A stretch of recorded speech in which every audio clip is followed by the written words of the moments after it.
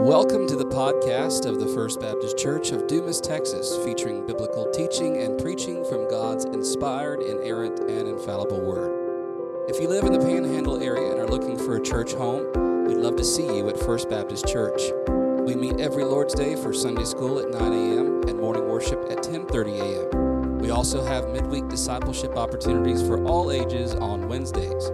For more information, visit us at fbcdumastx.com. That's fbcdumastx.com. You can also find us on Facebook and Instagram. Now open your Bible as we explore God's Word together. In the next two lessons, we'll be dealing with some of the aspects from last week. Last week, Pastor Matt led you through the doctrine of the incarnation. Remember, 2 weeks ago when we started, we did a study on the pre-incarnate Christ. Now, I know that's a big word, but we've used it enough by now. Hopefully, you're kind of getting used to hearing it. Incarnation, pre-incarnate.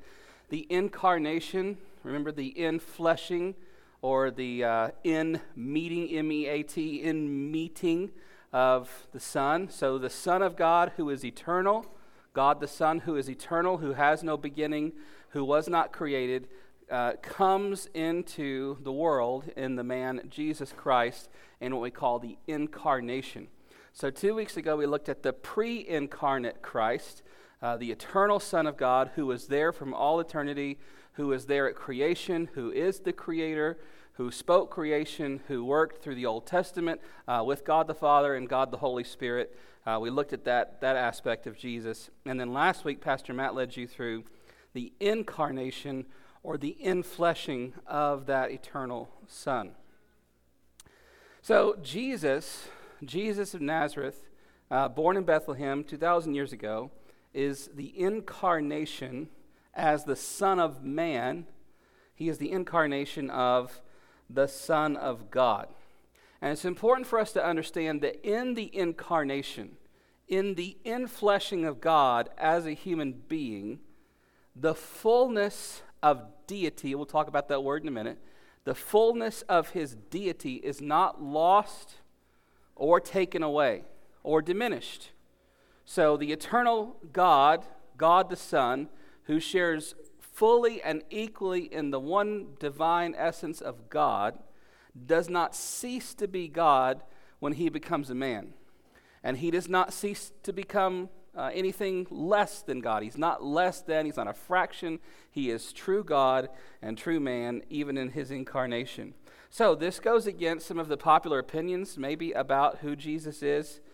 Jesus as just a good man. Jesus as just a teacher, a prophet, a guide, maybe a spiritual guide that people lean on and they say, oh, I love Jesus, I believe in Jesus. Even more than a guru. No, the Christian faith has always declared that Jesus Christ in his incarnation is nothing less and no one less than God in human flesh. He is the incarnation of the one and only true living God. Okay? So this week, we're going to talk about what that means. We had the pre-incarnate Christ, the incarnation last week, and this week we're going to begin talking this week and next week about the deity of Christ, and then next week the humanity of Christ. So let's go ahead and talk about that big word I keep using, the deity of Christ. The deity of something refers to his godhood or his godness. Okay, in this case we're talking about Jesus. And so when we're talking about the doctrine of the deity of Jesus, we're talking about the fact that he is, as I've been saying, the eternal God in human flesh. Okay? Eternal God, the deity, the godhood, or the godness of Christ. One of the classic passages used to talk about the incarnation is Philippians chapter 2. I know y'all did that briefly last week. Let's look at that passage together as we sort of use this as our springboard for the rest of our talk. Philippians chapter 2, just 3 verses, Philippians 2, 6 through 8.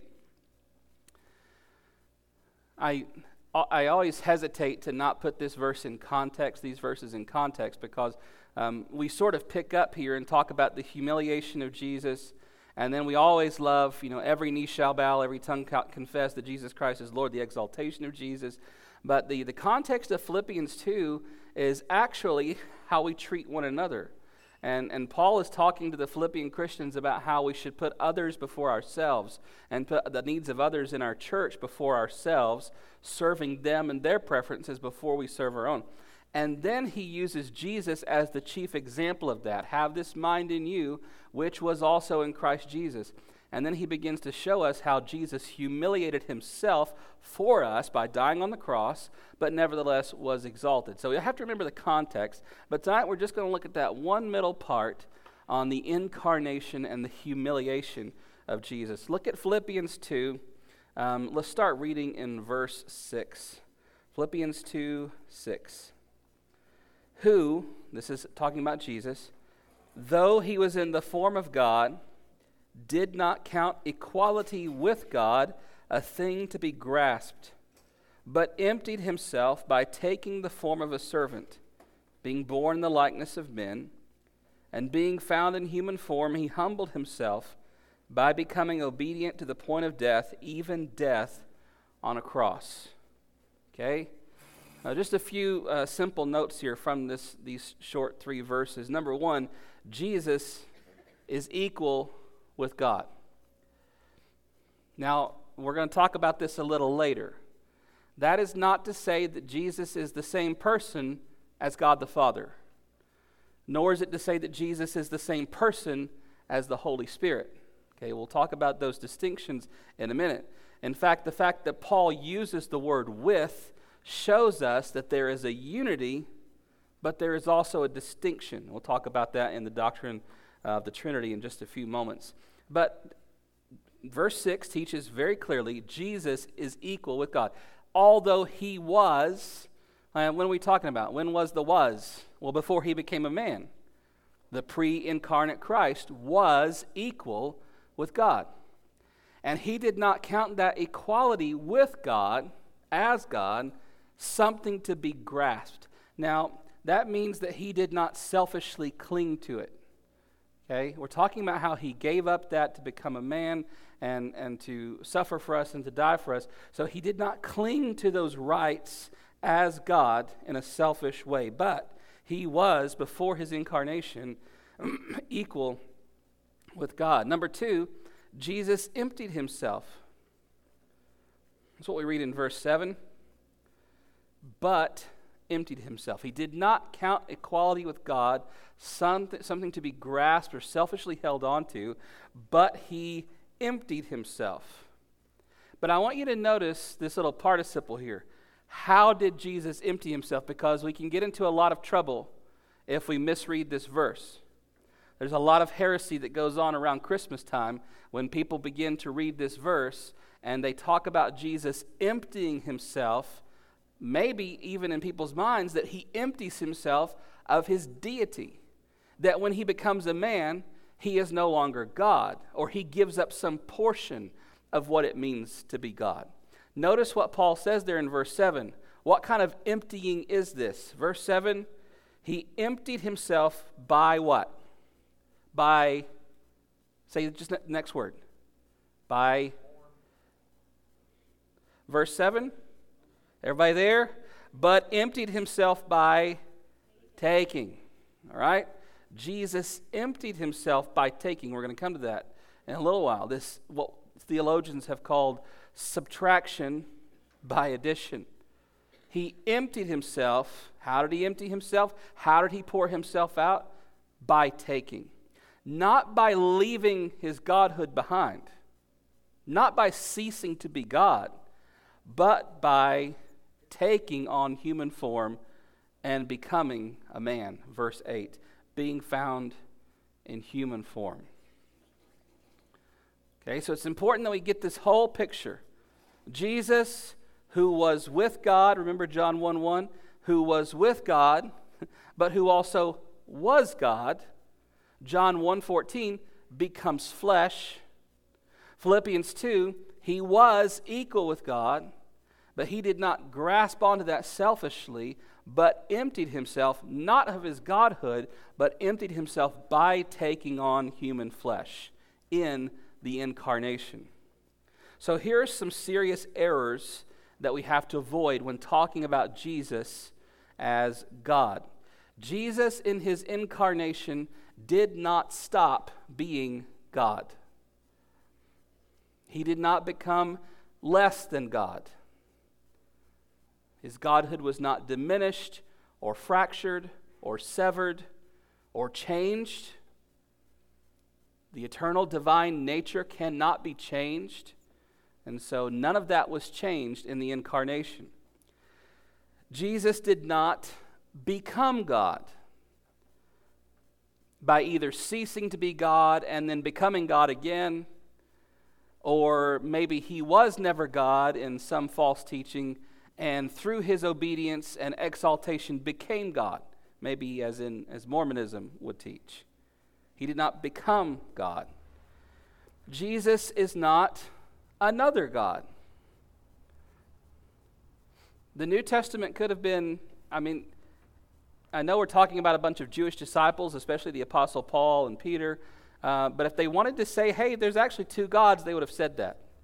They never say that. There's one God, there's one Lord, Jesus Christ. Now, Paul, it kind of sounds like he makes a distinction there. There's one God and there's one Lord, but there's really no distinction at all there in what he's saying. He's saying there is one true and eternal God, and there is one true and eternal Lord, the Lord Jesus Christ. So, he who was always God in his incarnation does not cease to be God. He does not need to become God because he is God, but he's not another God. He is the one and only true and living God. Here's an important one. Jesus is not a fraction. Jesus is not half man, half God. He's not 3/4 man, 1/4 God. It's not that Jesus' body is one thing and then he's filled up with the godness and the other thing. Can't remember how many different ways I've heard this described. And really, when it comes to the Trinity, when it comes to the person of Jesus and these things, it's just hard to attach illustrations to it. When you start trying to explain it with illustration and cutesy little pictures, we always get it wrong somehow. So it's best just to use the language that we're going to learn here later. But needless to say, Jesus is not a fraction. In Greek mythology, you have demigods, right? You have the mythical gods who procreate with human beings, and then you get this sort of half-breed like Hercules, half God, half man kind of thing. That is not the Christian teaching on the incarnation of Jesus. We don't have a half man, half God, or two parts that are put together to make up this thing. Okay, Jesus is not a fraction. Are you ready for another big word? This is a fun one. We're going to break it down together. The hypostatic union. Now, you people that are familiar with medical terminology in here, you should know some of this stuff. Hypo, or hupo, as it would be said in Greek, means under, right? Like a hypodermic needle. It goes under the dermis, under the skin, right? If you have hypothermia, it means your body temperature is below what it needs to be, right? So under, below, hypo. Static is just coming from this Greek word stasis or stasis, which just kind of means the substance. So when we talk about the hypostatic or the hypostasis of someone, we're talking about the actual substance of a thing or person. In other words, if I were to peel back who you think you are as a human being and say, this is who you really are, that's what we're talking about. So when we look at the person of Jesus Christ, in this case we're talking about the incarnate Son, Jesus.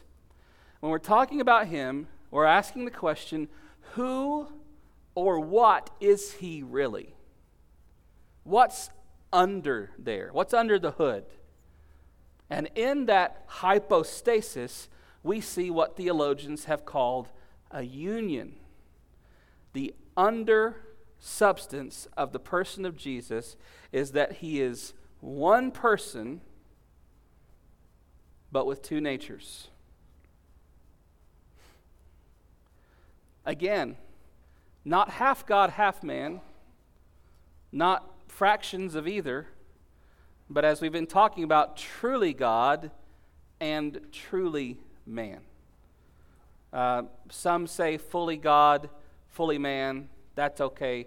Some people quabble with that terminology. I understand what they're saying, but all it means is that he's truly God and he's truly man.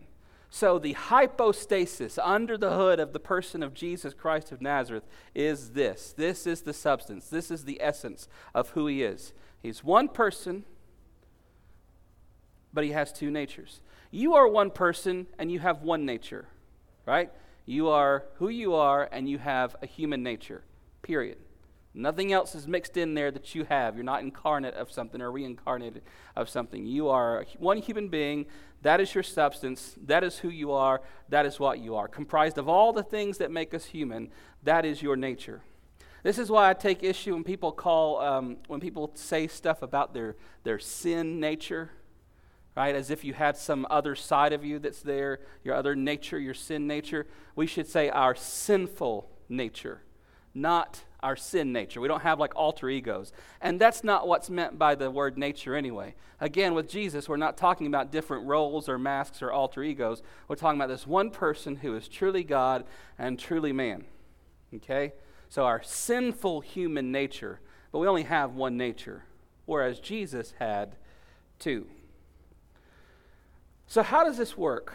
I mean, it sounds great to get up here and say this and to recite creeds and the history of the Christian church. And in 2 weeks, we'll talk about some of these historical developments and why we don't believe this and why we do confess this and what's wrong with this teaching versus this teaching. We'll get into that in 2 weeks. But tonight, talking about the person of Jesus, how does this all work? How does it all work with Jesus and God the Father and the Holy Spirit and this hypostatic union stuff? Well, here's what I find helpful. Just to take apart one big truth at a time. And the first and most obvious big truth in the Scripture that we need to cover first is that there is only one God. There is only one God. Let's turn to these Scriptures together. I'm going to read them fast, so stay with me. Turn to Deuteronomy chapter 4. Deuteronomy 4.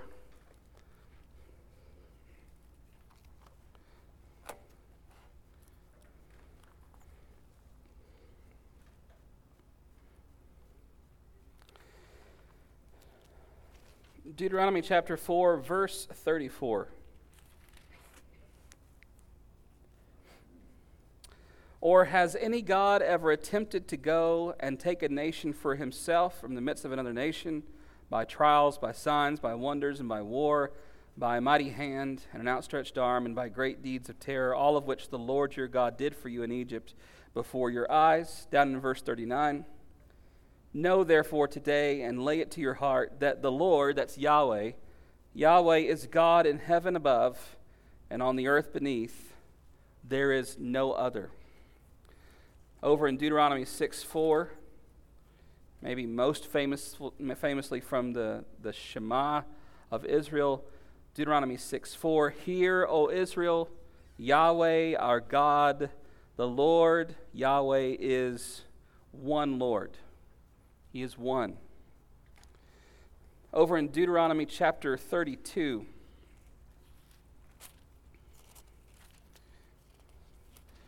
Deuteronomy 32, verse 39. See now that I, even I, am He, and there is no God beside me. I kill and I make alive, I wound and I heal, and there is none that can deliver out of my hand. Right? There's no God beside me. There is no other God. There is only one Lord, one God. All right, let's go to the book of Isaiah. We'll be here for a few of these. Isaiah, a couple books to the right, a good chunk, starting in Isaiah 37. Isaiah 37, verse 16. I'll give you a minute to get there. Isaiah 37.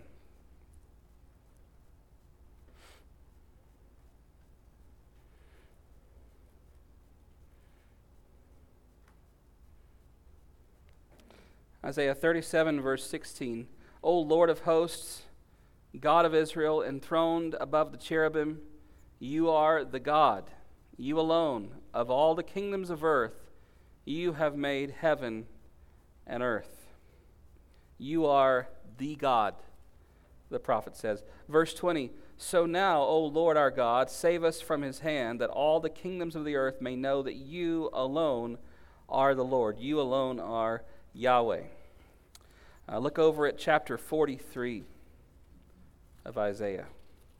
Remember, when you're dealing with the prophets in the Old Testament, you're dealing with men called of God to minister to the people of God who are at that time surrounded by all these pagan nations and all their idols and all their false gods, and they are tempted, like those other nations, to just go ahead and bring in all that false worship and all those false gods into their worship.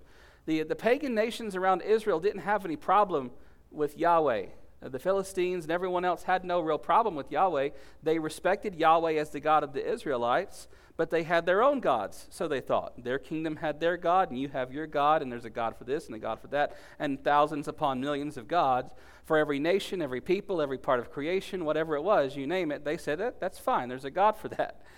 Israel stands alone, and you hear this in the words of the prophets, and that the Lord is emphatic. Not only am I the God of Israel, I'm the God of all nations and all kingdoms, heaven and earth, everything above, everything beneath, everything in between. There is no other besides me. It's not that this is your God and this is my God. There is one Lord, one God, Yahweh, the one true and living God. That's the message of the prophets, and that's what Isaiah is rehearsing here. Isaiah 43, verse 10. You are my witnesses, declares the Lord, and my servant whom I've chosen, that you may know and believe me and understand that I am he. Before me no God was formed, nor shall there be any after me. Verse 11, I am the Lord, and besides me there is no Savior. Look at chapter 44, verse 6. Thus says the Lord, the King of Israel, and his Redeemer, the Lord of hosts. Now there's something interesting, isn't it? In our Trinitarian perspective. Thus says Yahweh, the King of Israel, and his Redeemer, who is also Yahweh, the Lord of hosts. I am the first and I am the last. Besides me, there is no God. Now, even there in that one little verse, you see the unity of God. I am one God, one Lord. Besides me, there's no other. But how many are speaking? Well, at least two. Yahweh, the King of Israel, and also, Yahweh, the Lord of hosts, who is also called the Redeemer. And yet the Bible says this is but one God and one Lord. Look at verse 8. Fear not, nor be afraid, for I have not told you from old and declared it, and you are my witnesses. Is there a God besides me? There is no rock. I do not know any. Look at chapter 45, verse 21. Isaiah 45, verse 21. Declare and present your case. Let them take counsel together. Who told this long ago? Who declared it of old? Was it not I, the Lord? And there is no other God besides me, a righteous God and a Savior. There is none besides me. Chapter 46, verse 9. Remember the former things of old, for I am God, and there is no other. I am God, and there is none like me. Now, we could go through thousands of texts in the Old Testament and prove, maybe you don't need it tonight, and prove that there is only one God. I mean, that's the central message of the Old Testament, is that there is one true and living God. You should worship and serve him, not all the other gods around you. And that's Israel's main problem, is turning to other gods, and God condemns them and punishes them for doing that. Turn to me, the one living, true, only God. So this is just a sampling of the thousands of verses in the Old Testament that tell us that there is only one God. When you come into the New Testament, you don't have a switch of theology. Jesus, as Jesus of Nazareth, is a Jewish man. He's a Jewish boy. He's raised in the synagogues. He is raised hearing the Shema day and night. Hear, O Israel, the Lord our God is one Lord. Jesus knows these verses, right? Jesus quotes that verse. When he's asked in Mark chapter 12 and other places in the Gospels, when he's asked, hey, teacher, what is the greatest commandment? Remember what Jesus says the greatest commandment is? The same thing the Old Testament says it is. There is one Lord, and you shall love the Lord your God with all your heart, mind, soul, and strength. Quoting directly from Deuteronomy chapter 6, where just a few verses before it said, Hear, O Israel, the Lord our God, the Lord is one.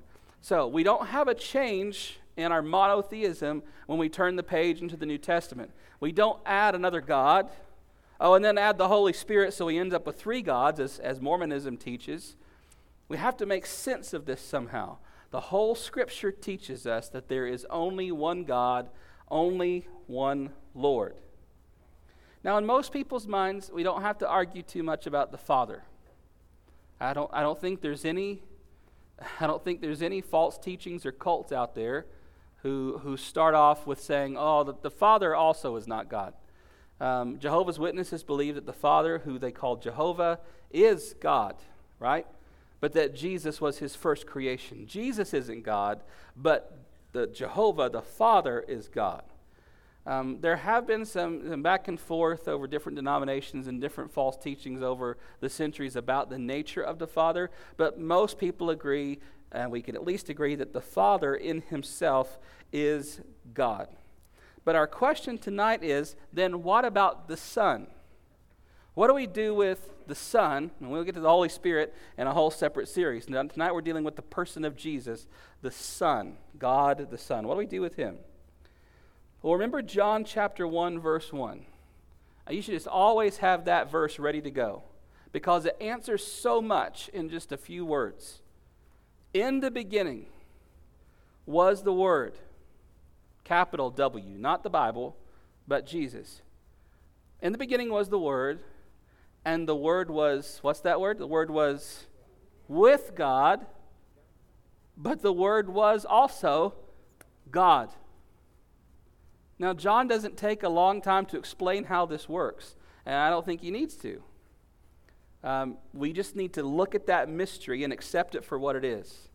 That in the person of Jesus, in the eternal Son, there is a withness with God, but there's also a oneness. He's with God in that there is a distinction between Father and Son and Holy Spirit.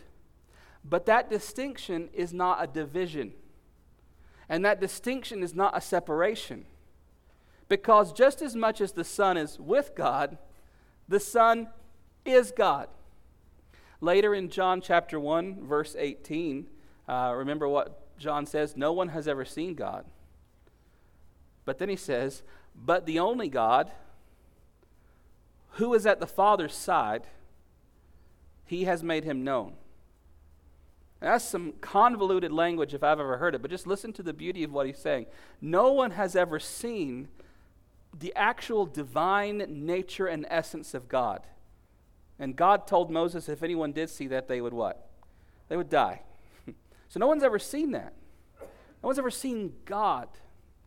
But then John uses this weird language, but the only God, the one who is at the Father's side, who is that? It's Jesus. He has made him known. God coming to reveal and to explain God. But it's not the same person because there's also the witness who is at the Father's side. He has made him known. I had this in your diagram, this diagram in your handout on the very first session. I wanted to hit it again tonight as we talk about the nature of the Son. This is just a classic way of explaining the doctrine of the Trinity. You can see that there is but one divine singular name of God. Yeah. Some praise music. Praise break. I want you to notice that this is this has been helpful for me. The word God is not God's name. We can address God by saying God, but if he were to, write a letter to us, which he did in the Bible, I guess you could say, if he were to write a letter to us and sign at the end, he'd probably not say God. God is not the name of God or who he is. God is what he is. Okay, does that make sense? That word God, Elohim, means high, mighty, exalted. Okay, so it's helpful for me when we talk about Father, Son, and Holy Spirit, because when I was little, I used to get so confused about this whole thing. Oh, the Father is God, but Jesus is also God, and the Holy Spirit is also God, but they're not the same. That was very confusing for me because I was thinking of God as being one person. I was thinking that's his name. He's the old guy with the beard. He sits up in the clouds. That's God. And he's himself, but Jesus is also him, and then the Holy Spirit is also him. That makes no sense. Well, because I was misunderstanding the nature of God. God is not the name so much as the what God is, as high and mighty and exalted. There is but one divine essence, one divine nature, one divine substance. And of that singular substance and essence, there is just one living, true God. But in the doctrine of the Trinity, we have three distinct persons, all mentioned in Scripture in different times and ways, who all bear the characteristics of the one God. We have the one who is addressed as Father. Now, even in the New Testament, so even if you have this sort of mindset where the Father becomes the Son, and there's no more Father, now there's just the Son, you got a problem with the New Testament because Jesus is always addressing the Father. So the Father exists at the same time as the Son, even after the incarnation, as it was from all eternity. And then you throw the Holy Spirit in there, and he's called God, and he's worshipped, and he's prayed to, and he is adored and magnified, along with the Son, Jesus, and along with the Father. And we kind of come away from that thinking, what's going on here? Well, of that one divine essence, the one divine substance of God, of which there's no division, and no multiplication, and no addition, just one. The Father, as a unique, distinct person, shares fully in the divine essence. The Father, we could say it this way, is in and of himself God. The Son shares in that one divine essence, so that we could say the Son in and of himself is God. The Holy Spirit in and of himself is God. Now see, this is why our illustrations break down. Because as soon as you start using illustration, you start going into some sort of heresy one way or the other. We've talked about this before, but just so we refresh ourselves, the egg has been used as an illustration of the Trinity. It's kind of like an egg. You got a shell, a white, and a yolk, and that's three parts. And you put them together that make up an egg. The problem with that is the yolk, in and of itself, is not an egg, right? The white, in and of itself, is not an egg, right? If you've ever eaten egg whites, you know that is the case. An egg shell, certainly, in and of itself, is not an egg. This is a heresy called partialism, where we make the Trinity parts of God.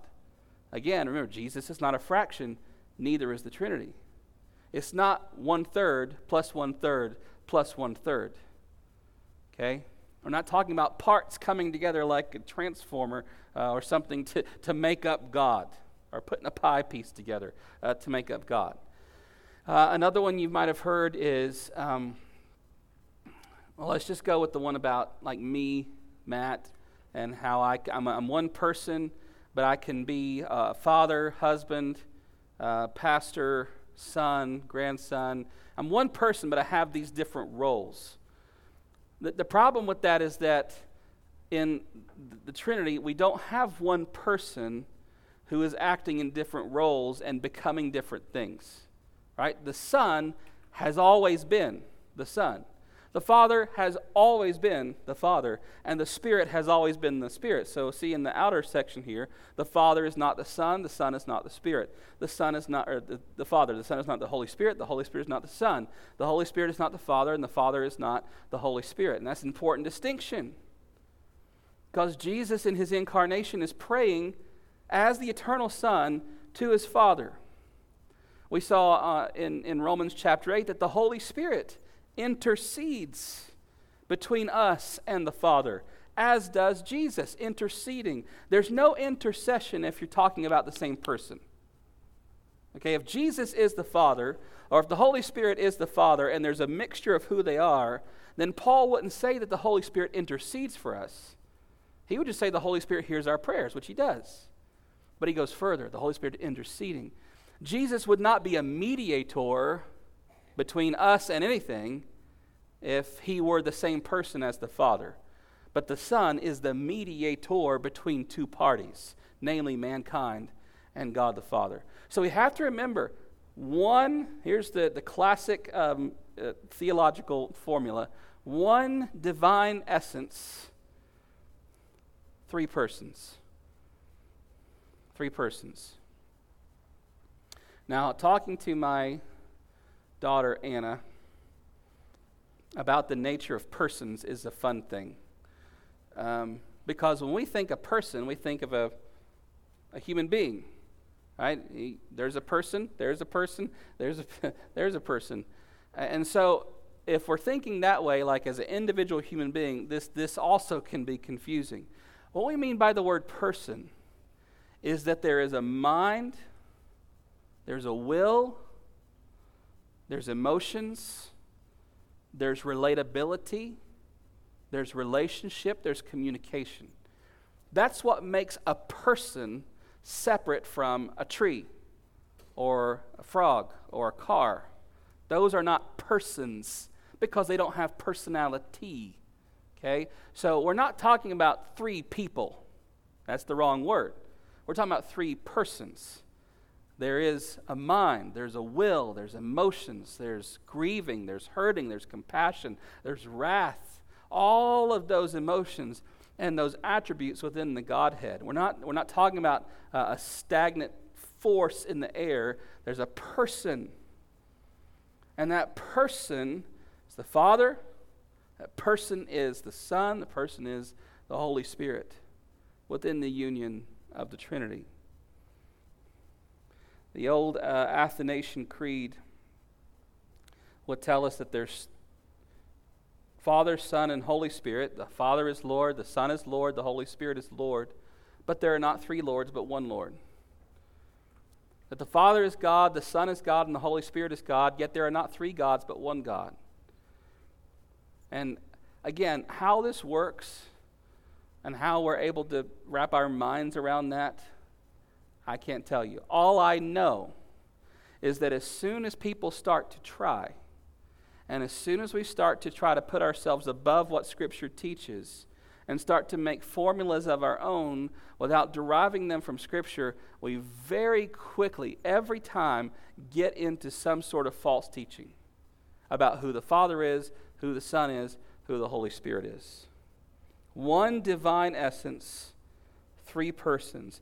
Three persons who share wholly and fully in the one essence of God. Again, not parts, not modes of the one person, but one God, one essence, and three persons.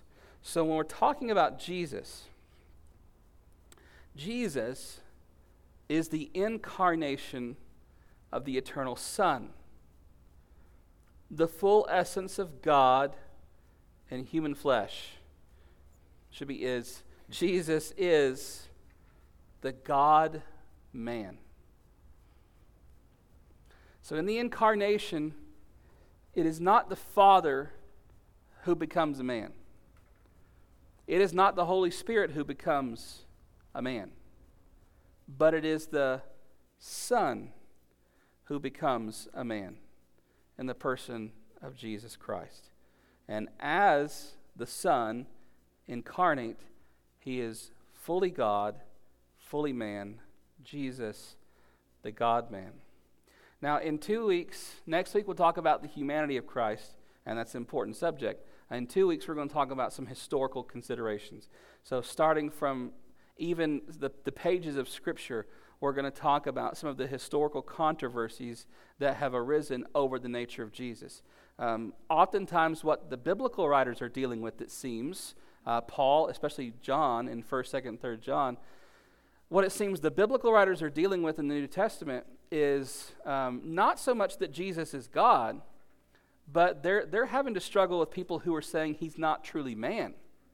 You know, if you read 1 John, the false teaching he's having to go after again and again and again is that these people are saying that Jesus didn't come in the flesh. That if he was God, he must have just been a spiritual creature or an angel or some sort of vision, but he couldn't have become flesh. Why would God become filthy, nasty flesh? And John is having to deal with that false teaching. The false teaching doesn't stop there, though, because within 200 years, they are arguing over whether or not Jesus is truly God. And at the Council of Nicaea, the church has to decide, are we going to say Jesus is truly God without beginning and without end? Or are we going to say that he was the first creation of God, that he might be mighty and he might be great, but he's not God himself?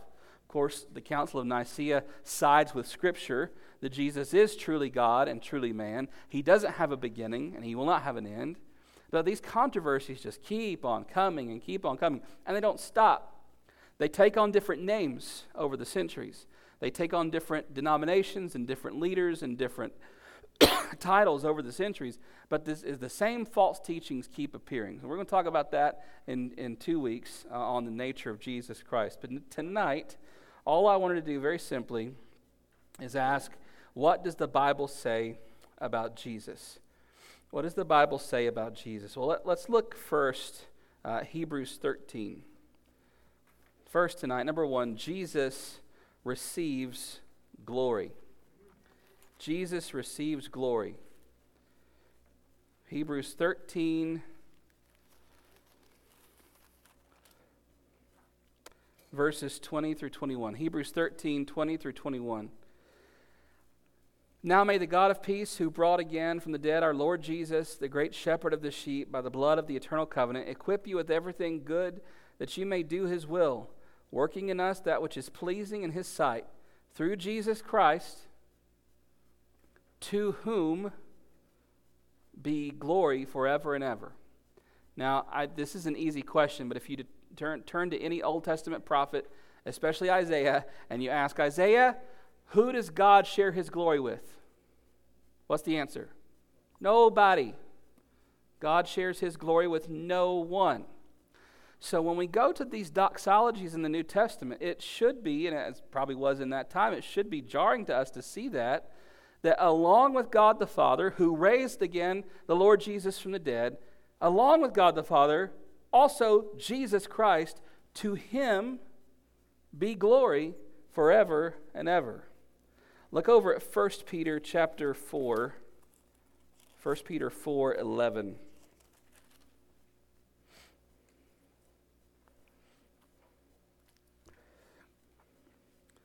1 Peter 4:11. Whoever speaks as one who speaks oracles of God, whoever serves as one who serves by the strength that God supplies, in order that in everything God may be glorified through Jesus Christ.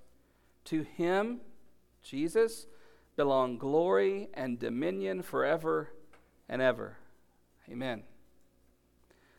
Not only glory in that instance, but dominion, lordship, rulership, sovereignty, the kingdom. That also, Peter says, belongs to Jesus Christ. Jesus receives prayer. You don't have to turn here, but in John 16, Jesus is talking to the disciples before he goes to the cross. And he's talking about once he departs from them, that he wants them to pray to him. I want you to pray to me so that I may send the Helper, the Holy Spirit. Now, good Jewish men, the disciples, a Jewish man, Jesus, requiring that his disciples pray to him. And here's the interesting thing, not just talking to him or asking him a question when he's right there in the room, but after I'm dead and ascended, Jesus says, pray to me. Talk to me as you would pray to God.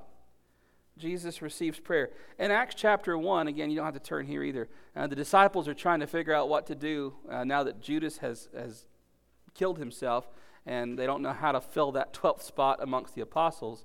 And so they pray to Jesus. And throughout the book of Acts, we see this several times where they address prayers directly to the Lord Jesus. Now, if Jesus is not God,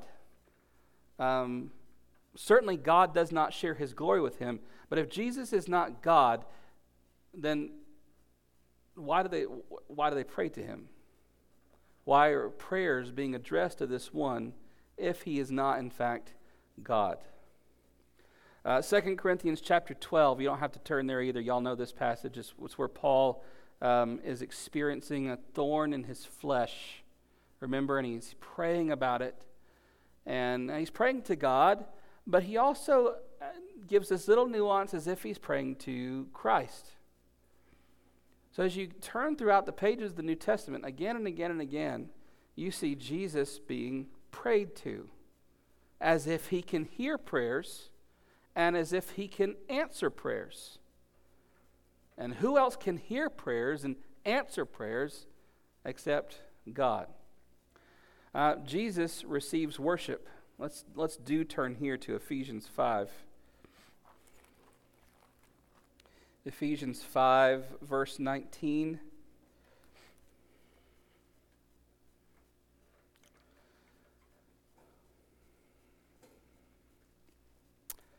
Verse 19. Addressing one another in psalms and hymns and spiritual songs, singing and making melody to the Lord with your heart. Now, we'd say that and say, making melody to the Lord. Well, that's not saying anything about Jesus. Well, look at verse 20.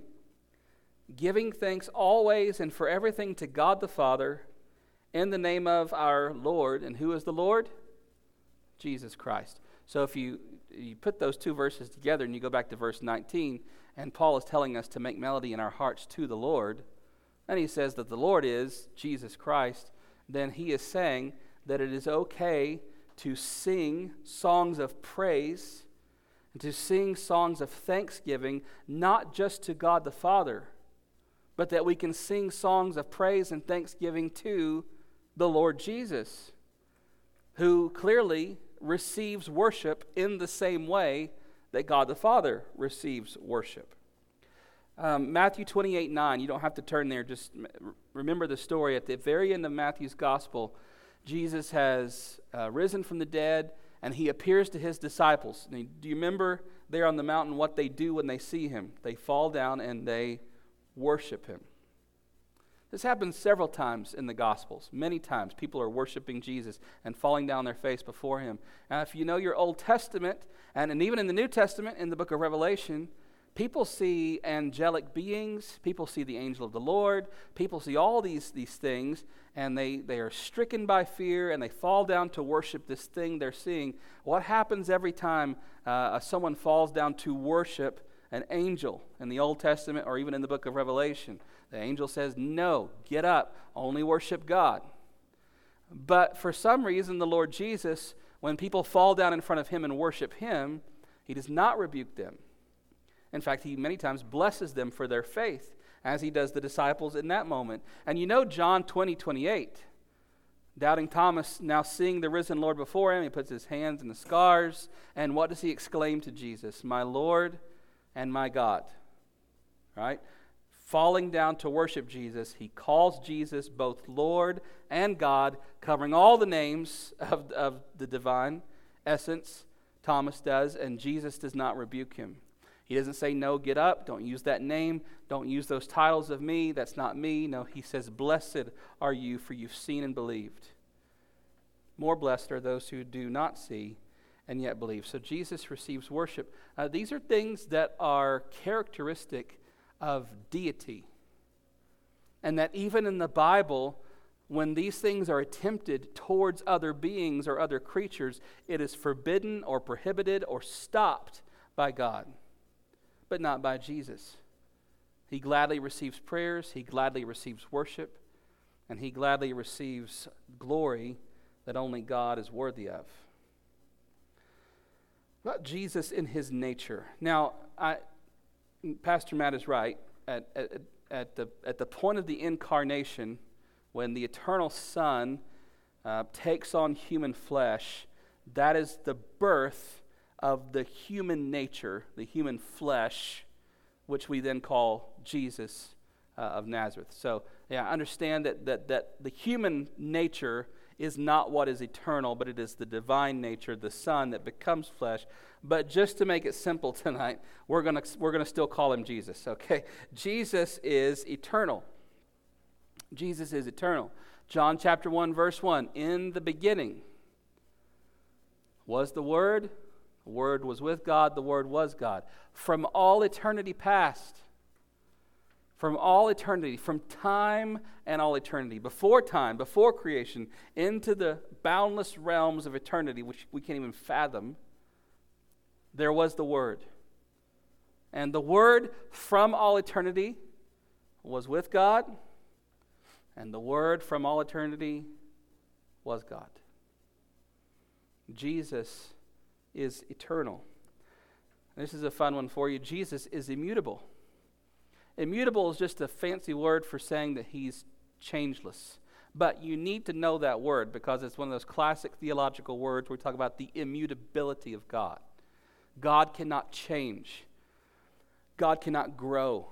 God cannot lie. God cannot sin. A year and a half ago, maybe 2.5 years by now, one of these previous Mays, I preached a little short mini-series called Matchless.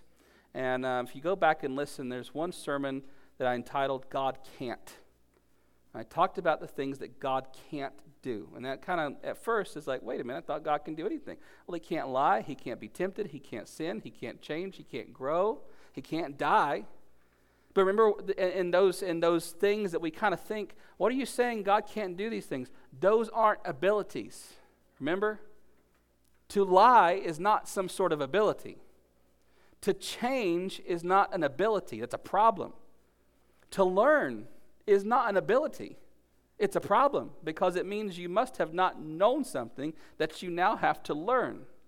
And God doesn't need any of that. He doesn't need to grow or learn or change. He certainly can't sin or lie or die or be tempted. So when we look at Jesus, and Hebrews 13:8 declares this in a very strange way for the New Testament. Jesus Christ, remember this? The same yesterday, today, and forever. Now, if you're just kind of perusing through the New Testament and you come across that verse, you would have to stop and think, wait a minute, there was a change. Jesus Christ, he was eternal God, the Son, but then he, what? Became a man. Well, there's a change, right? Not exactly. Because, remember, that eternal divine nature does not cease to be the eternal divine nature in the incarnation. There is no changing, no breaking, no fracturing of the one eternal divine nature of God, even in the incarnation. But what did we say about Philippians? It's subtraction by addition. He empties himself by what? By taking. There's an addition. The emptying is in that he becomes a servant. The emptying is that he becomes a servant in the form of a man who dies for us. That's the emptying, not that he ceases to be God. So Jesus Christ, and who he is as the one eternal living God, never changes. Even in the incarnation, there was no shifting or changing in the divine nature. There was just an adding of the human nature. But Jesus, like God, is immutable. Jesus is creator. We don't have to rehearse these verses. We did 2 weeks ago, but Hebrews chapter 1, verse 2, through whom he also created the worlds, through whom God also, through Jesus, creates the worlds. In Colossians 1:17, by him are all things, they hold together in him, they consist in him. John 1, in the beginning was the Word with God, Word was God. Without him was not anything made that was made. For in him, that is the Word, Jesus, in him was life, and that life was the light of men. Jesus is creator. And as far as I remember the first verse of the Bible correctly, it is none other than God who creates all things. Now this last one is fun to me, and we're not going to go through too much. I have a lot of verses here. Jesus is I am. And by that I mean he is the divine I am. He is Yahweh. I had put in there all 7 of the I am statements in the Gospel of John. You can go find those on your own. Okay? There are 7. I am the bread of life. I am the door. I am the good shepherd. I am the way, the truth, the life. I am the resurrection and the life. There's all those that Jesus intentionally begins these phrases with that phrase, I am. Kind of reminding us what God said to Moses at the burning bush, right? Or on the mountain. He says, or the burning bush, what shall I tell them your name is? And God says, my name is I am that I am. And Yahweh is actually a sort of noun form of that verb to be, I am. And so Jesus again and again uses that of himself. But I want us to look at 2 places in particular. John chapter 8, verse 58. John chapter 8, verse 58. This is sort of a showdown with the religious leaders and the Jewish unbelievers. And Jesus knows exactly what he's saying here, by the way. John 8:58, Jesus said to them, truly, truly, I say to you, before Abraham was, I am. Now, this isn't the conversation of Jesus, them asking Jesus, who do you think you are? Like, Abraham is our father. Who do you think you are? And Jesus' response to that, well, it's fine that you say Abraham is your father. In fact, I know Abraham too, but because before he was, I am. He doesn't say I was. He doesn't use that past tense. Before Abraham was, I was. He could have used that, it's correct, but he decides to use that emphatic, before Abraham was, I am. And they know exactly what he's saying because in verse 59, they take up stones to throw at him. They know what he's saying, and they think he's blaspheming by claiming to be the I am. That's the only reason they would take up stones to throw at him and kill him.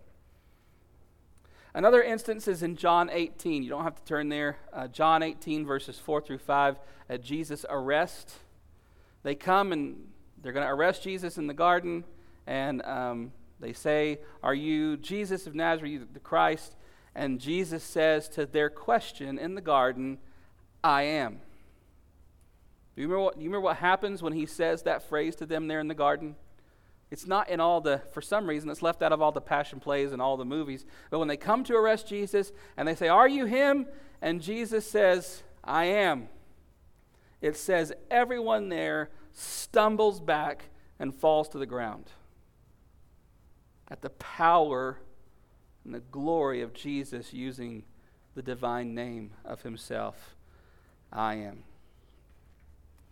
Now this last one is fun to me. We don't have time to turn there, but I want you to circle and highlight this last one. This is great, great stuff for your Jehovah's Witness visitors, okay? Jesus is, lastly tonight, Jesus is Lord. And I use the capitals not just for your blanks, but on purpose, that Jesus is Yahweh, Jesus is Jehovah of the Old Testament. In Joel chapter 2, verse 32, do you know what Joel 2:32 says? Anybody just off the top of your head? Joel 2:32. I bet you know Romans 10:13. For everyone who says it, Jennifer, what do you say? Everyone who calls upon the name of the Lord shall be saved. How many of you knew that Paul was quoting Joel 2:32? You know that? Joel 2:32 is talking about Yahweh, capital L-O-R-D, the one true and living God, saving people who turn to him. Judgment is coming. Call upon Yahweh to be saved, the one true and living God. And Paul turns around in Romans 10:13 and uses that same verse. Everyone who calls upon the name of the Lord will be saved. Everyone who calls on Yahweh will be saved. But who is Yahweh according to Paul? You know Romans 10:9?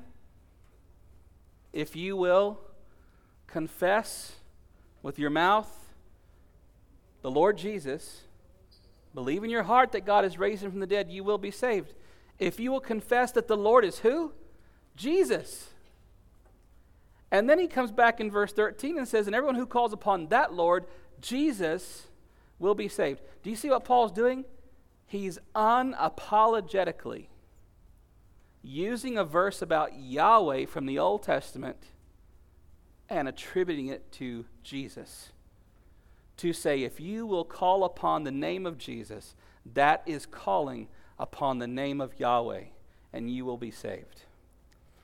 Two more here at the end. Isaiah 45:23.